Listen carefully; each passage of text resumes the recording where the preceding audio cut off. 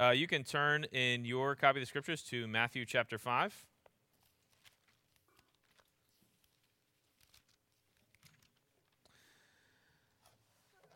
We are continuing in our new series on Jesus' Sermon on the Mount. And this morning we've come to one of the most famous and the most misunderstood passages of Scripture in the entire Bible, the Beatitudes, which I trust are familiar to you. What is a beatitude? A beatitude is the condition of divine happiness or supreme blessedness, which is why, of course, each of the Beatitudes begins with that word blessed or blessed. Now, some have suggested that these Beatitudes are Jesus' punch list for what you need to do in order to earn God's blessing, to merit God's blessing. If you want God's blessing, you need to earn it by doing and being these things. Others still have suggested that this is an unattainable ideal that can never be reached and only serves to show you your sin. But the truth is that Jesus is describing a person living in this world whose life and heart has been penetrated by the kingdom of God. What Jesus is describing here in the Beatitudes is a person whose life in this world has been penetrated by the kingdom of God. They hold out to us someone who has been, as Trev prayed, transferred from the domain of darkness to the kingdom of light, to the kingdom of his beloved Son, and describes what their life is like. In other words, the Beatitudes hold out for us a Christian. So, as we think about what a Christian is, would you turn with me, if you have it there in front of you, and listen as I read Matthew 5, starting in verse 2 through verse 12. These are Jesus' words. And he opened his mouth and taught them, saying, "Blessed are the poor in spirit, for theirs is the kingdom of heaven. Blessed are those who mourn, for they shall be comforted. Blessed are the meek, for they shall inherit the earth. Blessed are those who hunger and thirst for righteousness, for they shall be satisfied. Blessed are the merciful, for they shall receive mercy. Blessed are the pure in heart, for they shall see God. Blessed are the peacemakers, for they shall be called sons of God. Blessed are those who are persecuted for righteousness' sake, for theirs is the kingdom of heaven. Blessed are you when others revile you and persecute you and utter all kinds of evil against you falsely on my account. Rejoice and be glad, for your reward is great in heaven, for so they persecuted the prophets who were before us." Would you pray with me again, briefly? Lord, we pray that you would now feed us with your word. Even as Trev just prayed, would you nourish us, renew us, strengthen us as we sit again under your word. Remind us that we are, in fact, under your word, that we don't stand over it and judgment over it, evaluating what of it will take and what of it will embrace, but your word is over us. And that's good news, because your word contains grace and life and hope and peace. So cause us now, by your Spirit, to submit to your word in love and in joy, and renew us again in seeing our Savior, Jesus Christ. We pray in his name. Amen. When the kingdom of God breaks into your heart, breaks into your life, it necessarily and increasingly changes you into a person that resembles the King. That's the point. When the kingdom of God breaks into your heart and breaks into your life, it necessarily and increasingly makes you into someone who resembles the King. Now, if I told you that I walked to church this morning, and on my way, I was run over by a dump truck, would you believe me? Maybe you would. Maybe you'd be like, man, that guy's looking rough up there. I'm hoping, though, that you would see the inconsistency in that, right? Because surely if I had been run over by a dump truck, I would look a little different. And now what I'm trying to tell you is that the kingdom of God is more powerful than a dump truck. Because when it crashes into your heart, it doesn't merely change you externally, but it transforms you internally. And if you have not been changed, if you have not been transformed, the conclusion is that the kingdom of God has not crashed into your life yet. It transforms you. It must. It has to. And so the question that this passage presses down on all of us is, has the kingdom of God broken into your heart? Has the kingdom of God penetrated into your heart? Has the kingdom of God crashed into your life? If it has, it will necessarily transform the way that you live your lives. So as you read the Beatitudes, the question is Jesus describing you? Now, there are three main things that we see here that happen in your heart when the kingdom of God comes into your life. And each of these Beatitudes is worthy of a sermon. And at some point, hopefully down the line, I'll come back and we'll look at each, one of these Beatitudes individually, and we'll spend a sermon on each one. But this morning, I want to see all of them together. And when you see all of these things together, what they show us is that when the kingdom of God crashes into your life, there are three main things that happen. The first thing is this: you come to know the condition of your heart. You come to know truly the condition of your heart. Look at Jesus' first beatitude there. He says, "Blessed are the poor in spirit, for theirs is the kingdom of God." Jesus can't be talking about physical poverty here. He says, of course, blessed are the poor in spirit. It makes me think of David. David was, of course, one of the wealthiest kings of antiquity. And he writes in Psalm 34:6, he says, "This poor man cried, and the Lord heard him and delivered him out of all his troubles." And then in another place he says, "As for me," rich David, wealthy David, massively powerful David, he says, "As for me, I am poor and needy, but the Lord takes thought of me." Now, there are some people that have thought of this as physical poverty and have sought to teach that there is advantage in physical poverty. Now, we're in a town that is predominantly Roman Catholic. Some of you, I know, came from Roman Catholic backgrounds. The Roman Catholic Church, of course, teaches, and you see this in the whole monastic movement. You guys know about monks and monasteries. A big part of that was we're going to withdraw from life. We're going to deny ourselves, nice clothes and food, and we're going to live in poverty, and there's some kind of spiritual advantage to that. You know that priests in the Catholic Church take a vow of poverty because they believe that there is some kind of spiritual advantage to physical poverty, but that's just not what Jesus is talking about. He's talking about a poverty of spirit, a poverty of soul. He's talking about someone that has come to know they are morally and spiritually bankrupt before God. That's a poverty of spirit. Someone that has come to see that they are cosmic debtors of infinite proportion, that theirs is a spiritual poverty, a debt incurred against God because of sin that could never be paid back in a billion lifetimes. You see, in order to, when the kingdom of God breaks into your heart, you begin to see truly who you are. You begin to see your radical corruption in your heart because of sin. That's when you know the kingdom of God has broken in, or when the kingdom of God starts to break in, is because at the very center of the kingdom is the king. And when you truly begin to see the king, the perfect revelation of his absolute goodness and kindness and grace, you cannot help but see your own corruption in light of him. You cannot help but see your own spiritual poverty. I think of Isaiah. You remember Isaiah in Isaiah 6?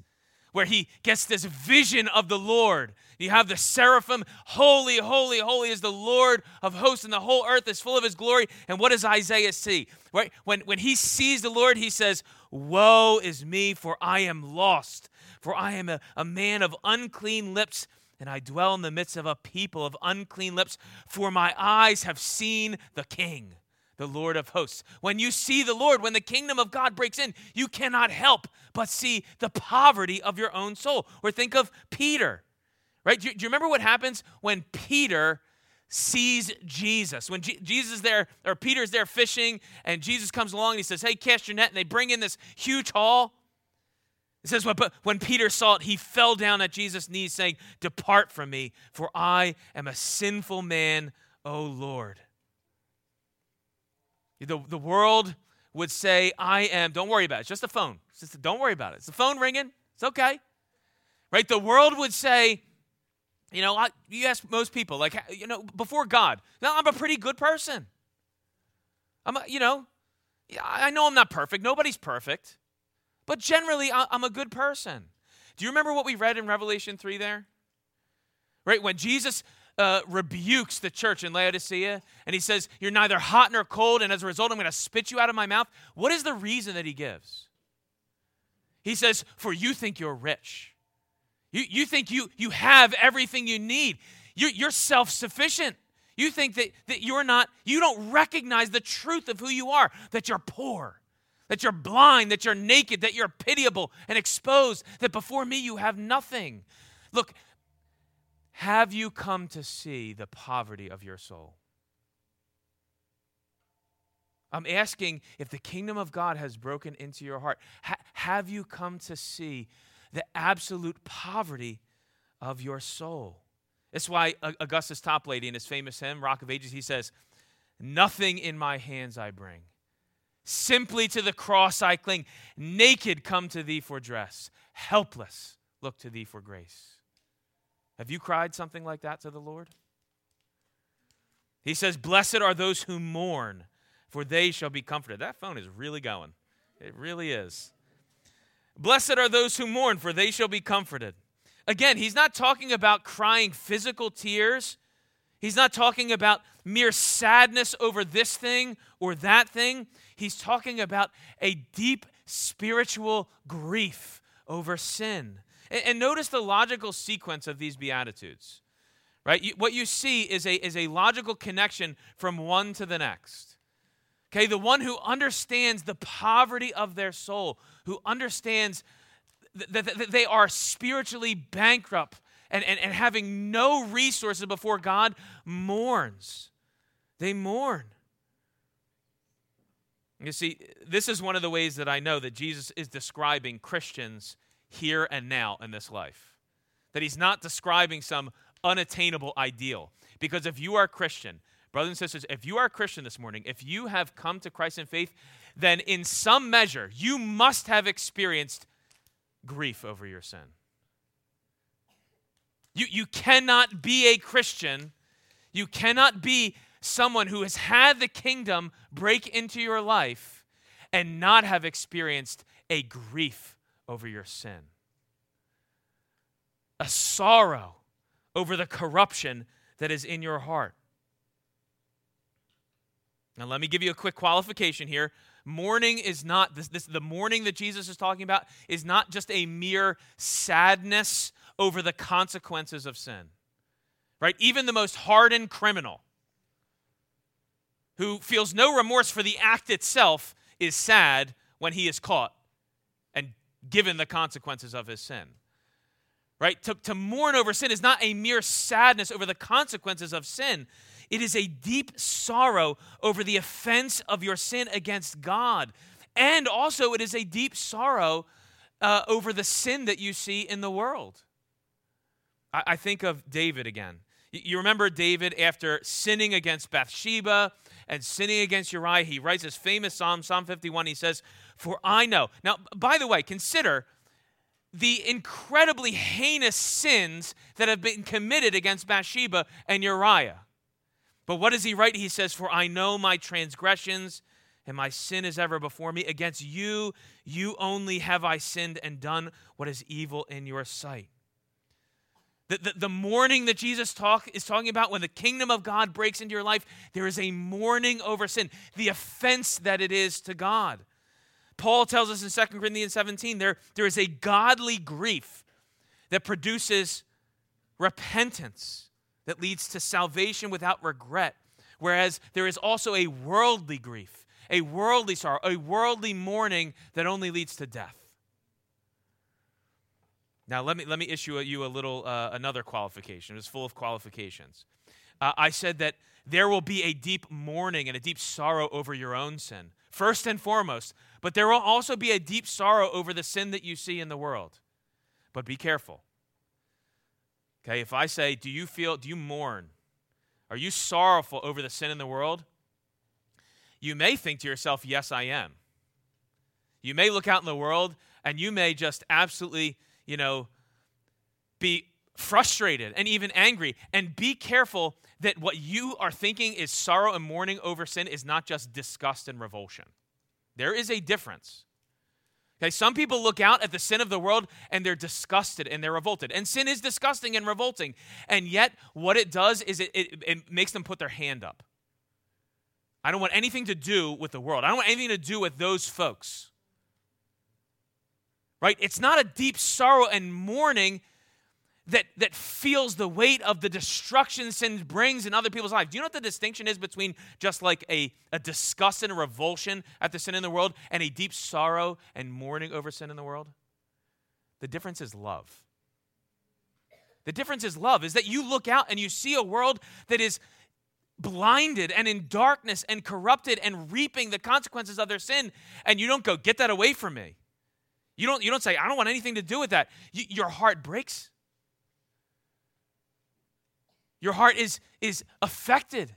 You long to see those sins forgiven. You long to see them free of the burden and the bondage of sin. And your impulse is not to just put my hand up and get away, but no, to move towards them with the gospel of grace.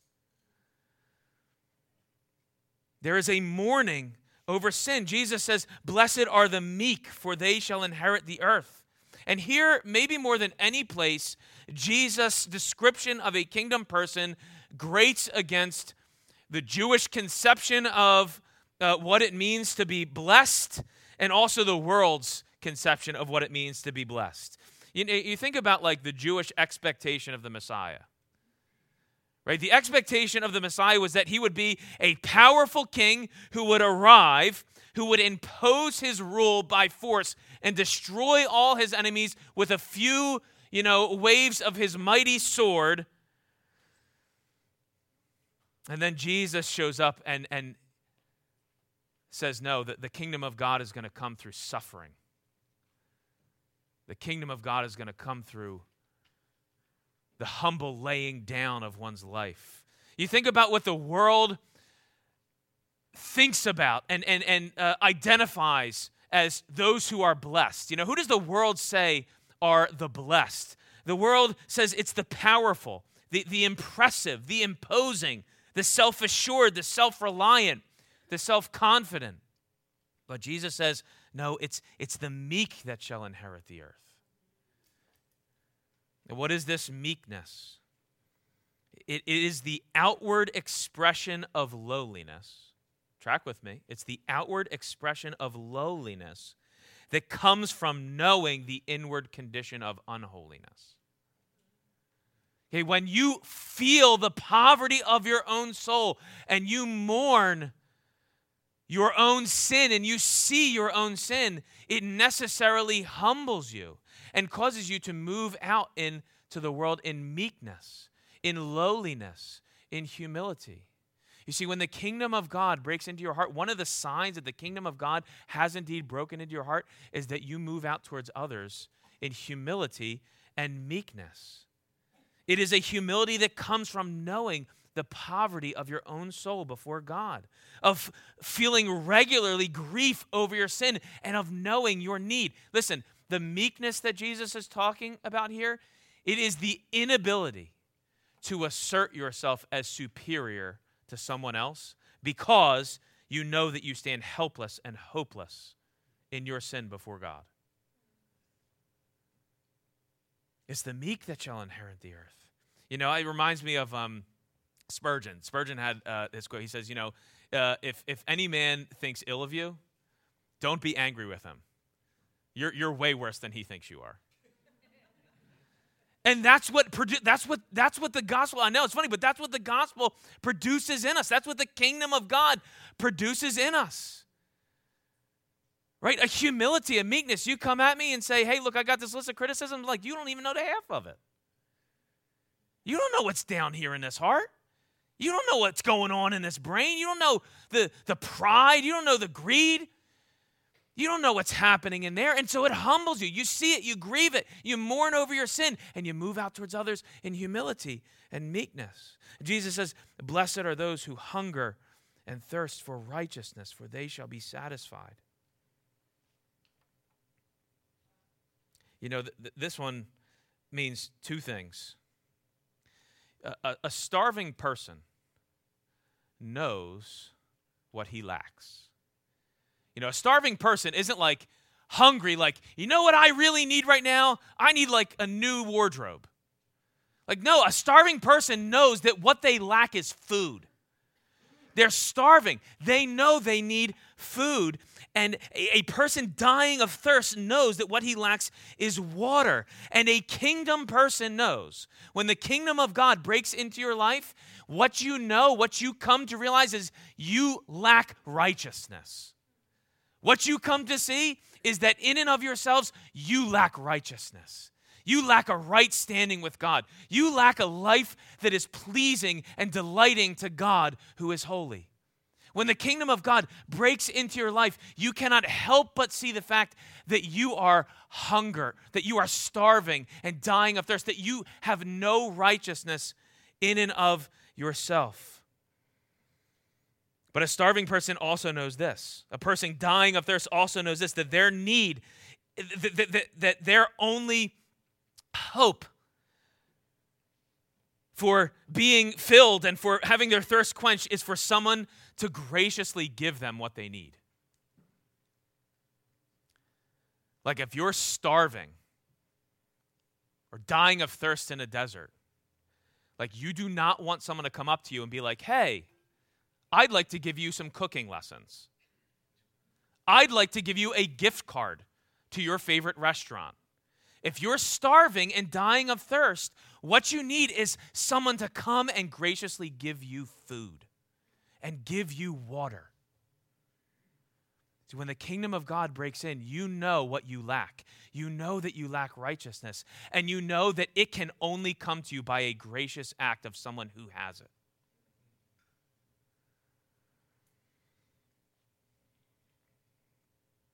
A kingdom person knows that if someone doesn't come along and give them the food and the drink of righteousness, that they will just die and perish in the desert.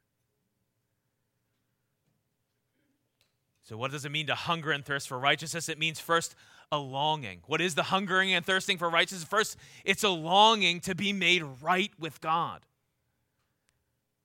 It's a longing to have a right standing before him, to know that God sees you and delights in you and accepts you and approves of you. Have you experienced that hunger, that thirst? Have you, look, I just want you to keep asking yourself, is this me? Have you known a poverty of soul? Have you known a mourning over your sin? Have you known a meekness that has been produced by knowing those things? And have you felt the deep hunger and thirst of your soul for a righteousness that you know that you can never have on your own? It means also a longing to live righteously before him. You know, I'm telling you that these Beatitudes are a description of the Christian. They are a description of the Christian because of their vital connection to the King. The Christian cannot embody any of these Beatitudes outside of connection by faith to their Savior. And so there is a longing to live righteously before him in the grace that he supplies. It also means a longing for his righteousness to be revealed in the world. You know, in a few passages, when we get to Matthew 6, the Lord's Prayer, right? Jesus will teach his disciples to pray, your kingdom come, your will be done. It's a righteous kingdom. His people long for his kingdom to be revealed here and now in the world. Is that you? And now, how is it that these people, right, the poor, the mourning, the meek, the hungering and thirsting, how is it that they are the blessed? How is it that they are the ones that Jesus says are blessed? I'll tell you why. Because Jesus' kingdom is an upside-down kingdom. In order to be filled, you must first be emptied. In order to rejoice, you must first weep. In order to be raised up, you must first be made low. In order to be satisfied, you must first hunger and thirst. And in order to know the good news, brothers and sisters, I know you know this. In order to know the good news, in order for the good news to be sweet to you, in order for the good news to be the source of ultimate soul rejoicing, you have to know and embrace and feel the weight of the bad news. And the bad news is that you are spiritually poor, wretched, blind, pitiable. Jesus is regularly saying things like this, right? You read throughout the Gospels, you hear Jesus say, whoever finds his life will lose it, but whoever loses his life for my sake will find it. It's an upside-down kingdom. You have to lose it to find it. You have to see how poor you are in and of yourselves to be made rich in him. And here's the point. You cannot joyfully exclaim. Listen to these words. You cannot joyfully exclaim, thanks be to God. Thanks be to God through Jesus Christ our Lord until first you desperately cry out, wretched man that I am, who will deliver me from this body of death? You cannot say the one without first saying the other. Have you come to know the wretchedness of your condition? When the kingdom of God breaks in, you begin to see truly the condition of your heart. You begin to know truly your standing before God. But not just your standing. Sinclair Ferguson, in his little commentary, when he gets to the end of these 4 Beatitudes and he moves on to the next, this is his little transition. He says, undeceived at last. Undeceived at last, we see that our only hope is in the Lord. Have you experienced that? The blinders taken off. Listen, how many of you have trouble looking in the mirror sometimes? Okay, it's even harder to look yourself in the mirror from a spiritual standpoint. It's even harder, to be honest about who you are and what you are. And yet until the blinders are taken off, until you come to see the truth about your own spiritual poverty, you will never come to the Lord and say, you are my only hope. But when the kingdom of God breaks in, the blinders come off and undeceived at last. Free at last. Eyes made open and clear to see the truth of who we are at last. We can see that our only hope is in the Lord. Those who have had the kingdom of God break into their lives, they begin to know the true condition of their own heart, but they also come to know the grace of God. They know that not only is God holy and righteous, but that he's gracious and merciful, abounding in steadfast love and faithfulness. The next 3 Beatitudes, and Jesus lists here, the next 3 Beatitudes are all spiritual conditions that result from knowing experientially the grace of God. Blessed are the merciful. Blessed are the pure. Blessed are the peacemakers. They are all spiritual conditions that result from experiencing and knowing the grace of God. Look at verse 7. Blessed are the merciful, for they shall receive mercy.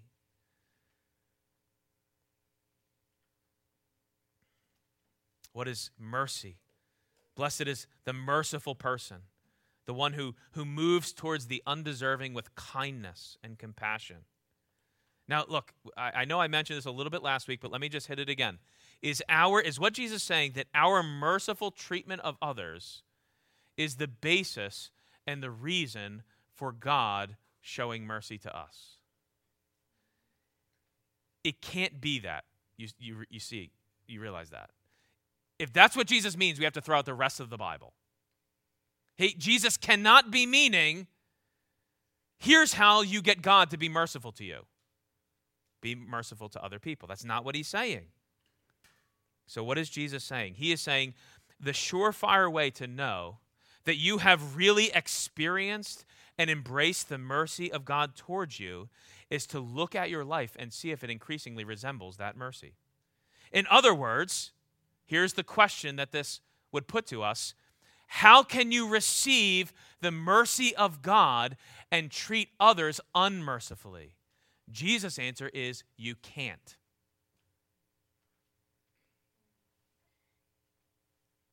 The merciful life is evidence. It's not the reason or the cause, but it is the evidence that you have indeed encountered and embraced and been the recipient of God's mercy. How you treat others reveals your spiritual condition. Now, let me tell you a story. When I was in elementary school, I was not what you would say at the top of the social ladder. But I had a group of friends, and we were all generally regarded as nice kids. Everyone thought of us as good kids. Look, there they are. They're good kids. They're nice kids. But there was another kid, a boy, who was even lower on the social ladder than I was, even lower on the social ladder than me and my friends were. And he started trying to hang around our group. You know, we would go out in recess, and he tried to start hanging around our group. Kids, I'm thinking of, your experiences in school. Maybe this will resonate with you. And do you know, as soon as I had the upper hand, and as soon as my friends had the upper hand, we turned into cruel, torturous, merciless people. As soon as we got the upper hand, he wanted to hang out with us, and we put him through this humiliating battery of tests to see if he was worthy to hang out with us. Even now I think about it, it's just filled with just like shame. How could you, just absolute disgusting. And then at the end, after he did all of our stupid tests, still we rejected him because we couldn't bear the thought of being associated with him because we had to preserve our, social status. Now, here's my question. Did that encounter turn me into a merciless person? It didn't. What happened was, as soon as I got the upper hand, as soon as there was an opportunity to move towards someone lower than me in kindness, it revealed what was actually in there. It revealed that what was inside was actually a merciless, cruel troll.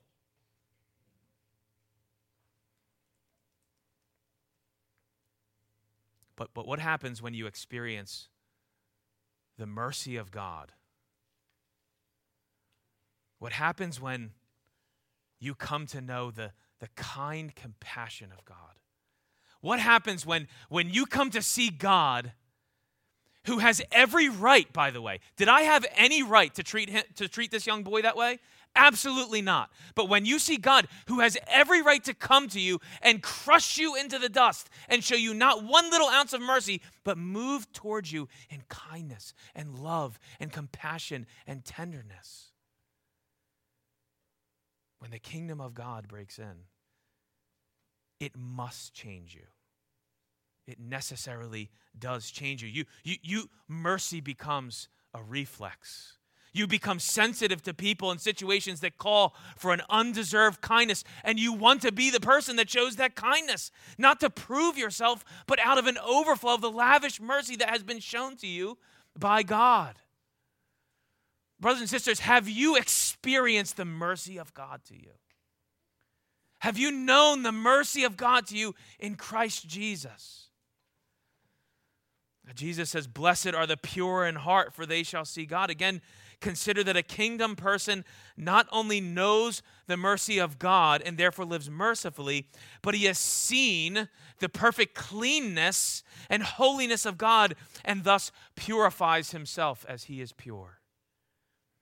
You know, it's interesting here that Jesus comes back to holiness. You could argue that those first four are Jesus talking about what our response should be to the holiness of God. Right? Before the holiness of God, we are poor. Before the holiness of God, we mourn over sin. Before the holiness of God, we are made low and meek. Before the holiness of God, we know that we hunger and thirst for righteousness. But now he comes back to holiness again. Blessed are the pure, the clean, the holy. And do you see what he inserts in between the middle there? It's mercy. Because when you become a Christian, initially, the holiness of God is a terror to you. And it should be. It's a weight, it's a burden, it's a frightful thing because you see the perfections of God and you measure yourself up against it and you go, I got no chance of being able to stand before him and survive.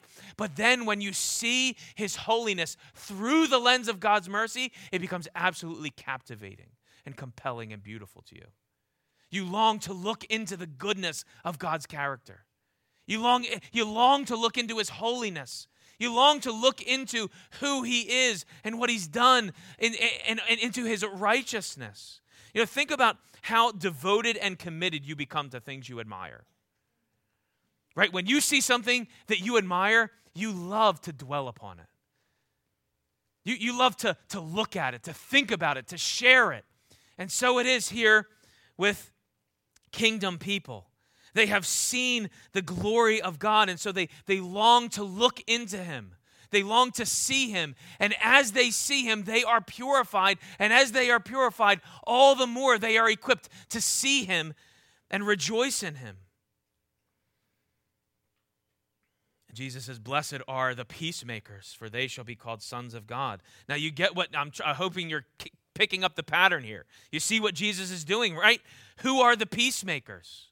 Who are the peacemakers? They are the ones who have experienced the grace of God in moving towards them, not as a foe, not as a conquering enemy, but God moving towards them to make peace with them, to reconcile them to himself through the life, death, and resurrection of his son. And the inevitable and necessary proof that this has happened in your life is that you live as a peacemaker and therefore demonstrate that you are among the sons of God.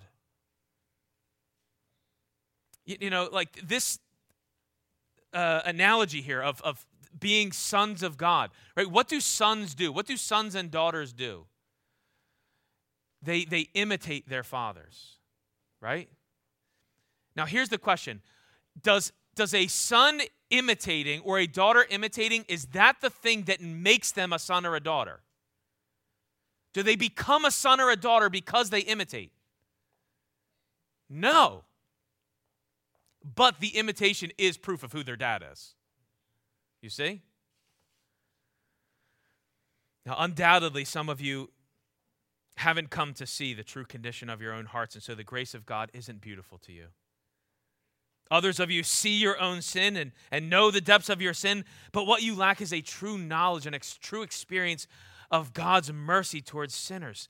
Look, the whole thing I'm trying to say is when the kingdom of God breaks into your life, you see the truth of your condition, you see the poverty of your soul, but then you see the grace of God and you come to him and you trust him. Has that happened to you? Have you experienced that? Have you come to know the merciful, holy, reconciling grace of God to you in Christ Jesus? Has the kingdom of God penetrated your heart? And if it hasn't,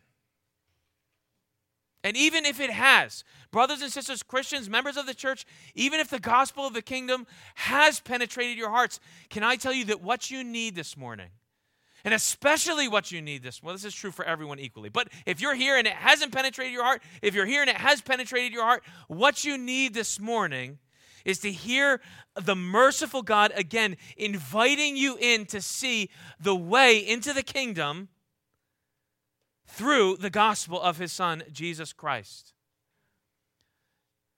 Consider Christ. Look, for the Christian, there is only one way to grow in these Beatitudes. And for the non-Christian, there is only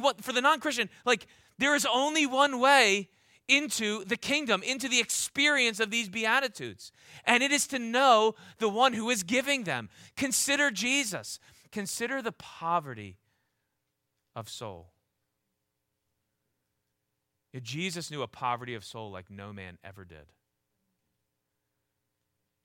Think of Jesus coming down out of heaven, leaving aside his glory. Think of Jesus who comes into the world, not a wealthy king, not a powerful politician, but a poor itinerant preacher.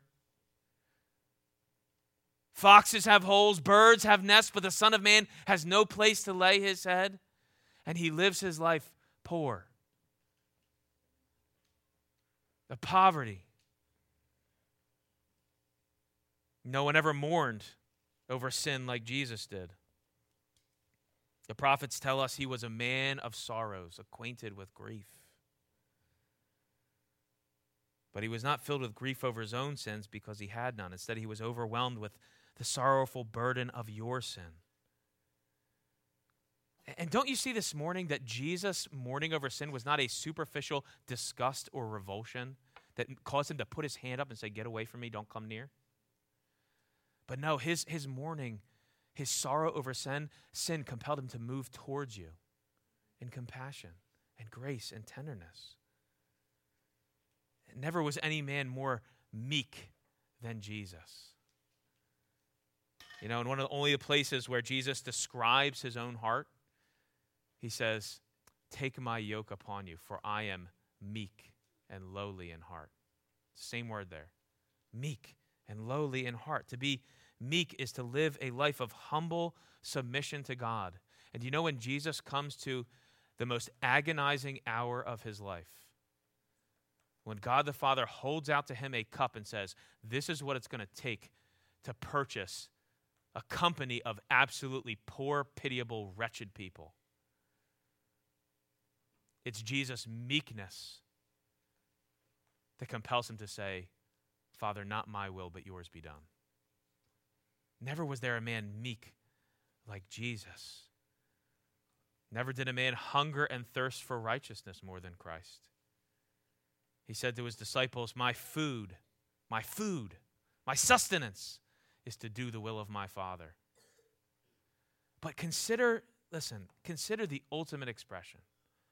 Consider the ultimate expression of his poverty, of his sorrow over sin, of his meekness, of his hungering and thirsting for righteousness. Consider the ultimate expression of his mercy poured out. Consider the ultimate expression of his holiness and righteousness displayed. Consider the ultimate expression of his reconciling, peacemaking power. Where? It's an upside-down kingdom at the cross. That's where you see it, at the cross. On the cross, you realize at the cross, Jesus Christ utterly dispossesses himself. He becomes eternally poor. Why? So that you could become rich. On the cross, he loses everything. His grief and sorrow over sin is so deep that he resolves to stop at nothing to relieve you of sin's burden. And so he carries it to the cross. He humbles himself. He becomes eternally meek. He voluntarily makes himself so low that he subjects himself to humiliation and the agony of the cross. And on the cross, he cries out. You remember what he cries out? He says, "I thirst." And you know, it's a paradoxical cry. Because on the one hand, that cry for Jesus, "I thirst," it's a cry for righteousness. And in one sense, that cry is utterly rejected and silenced, right? Because Jesus is the victim. He is crushed, though he had no sin. Where's the righteousness in that? I'll tell you where the righteousness is. It's because he was bearing your sin. He cries out for righteousness, and God says, "Okay." And he pours out his righteous wrath upon the sin bearer, upon the one carrying in his body your sin. And on the cross, the presence of God is ripped from him, and he becomes utterly poor, destitute. God rejects him. And why does he make himself eternally poor in spirit? So that you, by his poverty, might be rich. Brothers and sisters, here is the merciful, holy, peacemaking God of grace towards sinners. Has that God, has the kingdom dawned on you? Has it penetrated your heart? Has the mercy of God expressed, worked out in the life, death, and resurrection of Jesus Christ, has that penetrated your heart?